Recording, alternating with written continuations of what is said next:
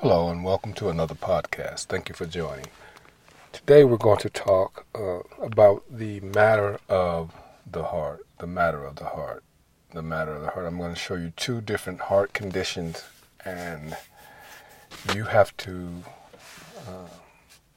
you'll be able to see where your heart is. In this passage of scripture, you'll be able to locate or figure out where your heart is, or where your trust lies, or where your belief is, if you would. In the book of Jeremiah, that's Jeremiah, the 17th chapter, I'm going to read a verse that stuck out to me this week while I was taking care of the things that I needed to take care of. This scripture stuck out to me, or this word stuck out to me, and then I grabbed it from the scripture. It says this in verse 9 of chapter 17 of the book of Jeremiah: "The heart is deceitful above all things, and desperately wicked. Who can know it?" It says the heart is deceitful above all things, and desperately wicked. Who can know it? And we'll dive into that a little bit more. The reason I chose this passage of scripture, because I see here in Jeremiah, the 17th chapter, that Judah, which is the southern kingdom, and the northern kingdom is Israel, and they split. Judah is the southern kingdom, Israel is the northern kingdom, but they split. Now Judah has sinned, and their sin is so deep. It says that the sins of Judah is written with a pen of iron, with the point of a diamond. It is engraved on the tablets of their hearts and on the horns of their altars. In other words, their sin is they're in a rebellion against God. And I want to say this to somebody that may be listening. You can be mad at God all you want for the things that are happening. You could be mad at him, but there's nothing that you could really do to God. I remember there was a play years ago when I was a younger man, and I think the name of the play was "Your Arms Are Too Short to Box with God." I want to put you on notice that you can be mad with God, but what is that going to do? Why are you upset with God? Why are you mad with God? I had a coworker years ago who was upset with God because his mother had passed.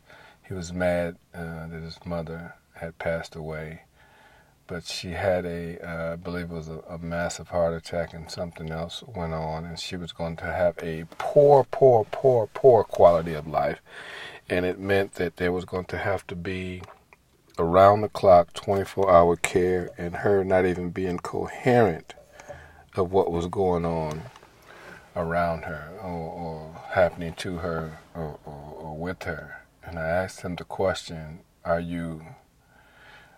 were you willing to leave your job and to take 24-hour care of your mother and make sure that she had everything that she needed? He said he couldn't answer that. He couldn't say yes. Is the final analysis of that. He couldn't say yes to that question. So I said, I just believe that God saw better for her instead of her living in a state of really nothingness, incoherent, not aware, not able to function on her own. He saw fit to take her home and to let her not have that worry, and not for you to have that worry. But you're mad with God because God saw what was best for her, and you're upset. So that subject, really is shut down, and I didn't hear any more about him being mad with God. But here, Judah has sinned, and And I'm going to show you two different heart conditions. Here's two different heart conditions. In chapter 17, verse number 5 through number 6, verse 5 and 6 says this. Thus said the Lord, cursed is the man who trust in men, and make his flesh his strength, whose heart depart from the Lord. For he shall be like a shrub in the desert, and shall not see when good comes, but shall inhabit the parched place in the wilderness, in a salt land which is not inhabited. So the person whose heart depart from the Lord is going to be like a shrub in the dry desert.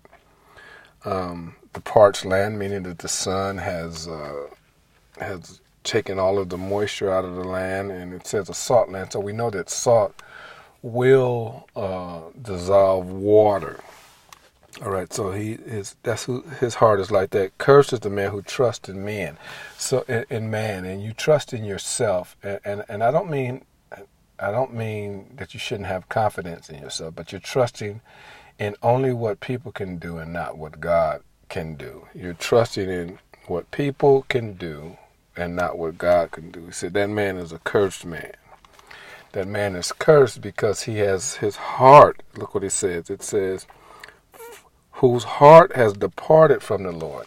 You no longer trust. You no longer believe. You no longer are giving your heart to the Lord. Your heart is set on the world and men and mankind only. You're not trusting in God. So that's a bad heart condition. It's the matter of the heart. It's a bad matter of your heart. Now, verse 7 through 10 says this, blessed is the man who trusts in the Lord and whose hope is in the Lord. Look what his condition is. For he shall be like a tree planted by the waters, which spreadeth its roots by the river, and will not fear when heat comes, but its leaves will be green, and will not be anxious in the years of drought, nor will cease from yielding fruit. You see that? So the person whose heart is set on the Lord and trusting the Lord, said he shall be like a tree planted by the rivers. Okay, in other words, its root is in the water, and it's getting its nourishment. It's getting everything that it needs to yield fruit and to grow and for the leaves to stay green. But that other shrub is out in the desert, no water, no growth, no green leaves. But this person who has his heart set on the Lord is like a tree that's planted by the water. All right, constantly nourished, constantly getting what it needs. And then it says, and it will not fear when drought comes or heat comes. When the heat comes, there's no fear because you're getting what you need. And we need to operate like that. No matter what's going on, we need to operate in no fear and trust in the Lord. It says, and it will not be anxious in the year of drought, nor will it cease from yielding fruit. It will not stop yielding the fruit that is supposed to come from that tree. It says it will not stop yielding the fruit. So when you trust in the Lord, you're going to be just like a tree that's planted by a water supply, and you're going to have what you need. And every time around, you're going to continue to yield your fruit, and your leaves are going to stay green. They're not going to turn brown. You're going to stay healthy. You're going to stay nourished. You're going to have everything that you need. It says, and that's what you're going to do. You're going to yield your fruit. You're going to yield. You're going to give and get what you're supposed to have. The 9th verse where I read from, and it's going to say, who is the one that searches the heart? Who is the one that is the one that knows the matter of the heart? Who is the one that knows the matter of the heart? Verse 9 says, the heart is deceitful above all things and desperately wicked. Who can know it? Verse 10 gives us our answer, is the one who's going to search our heart. So if your heart is right with the Lord, you don't have to worry about what other people think or say or try to do. You know the one that's searching the heart, the real heart surgeon. It says, I, the Lord, search the heart. I test the mind, even to give every man according to his ways, according to the fruit of his doing. God is the one that's going to give you what you deserve and what you're supposed to have because of the condition of your heart. The matter of your heart is what God is concerned about.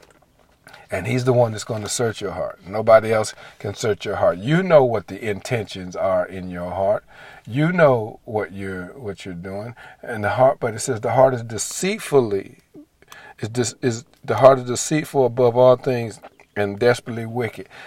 See, sometimes you have wrong intent and it's in your heart because your heart has deceived you.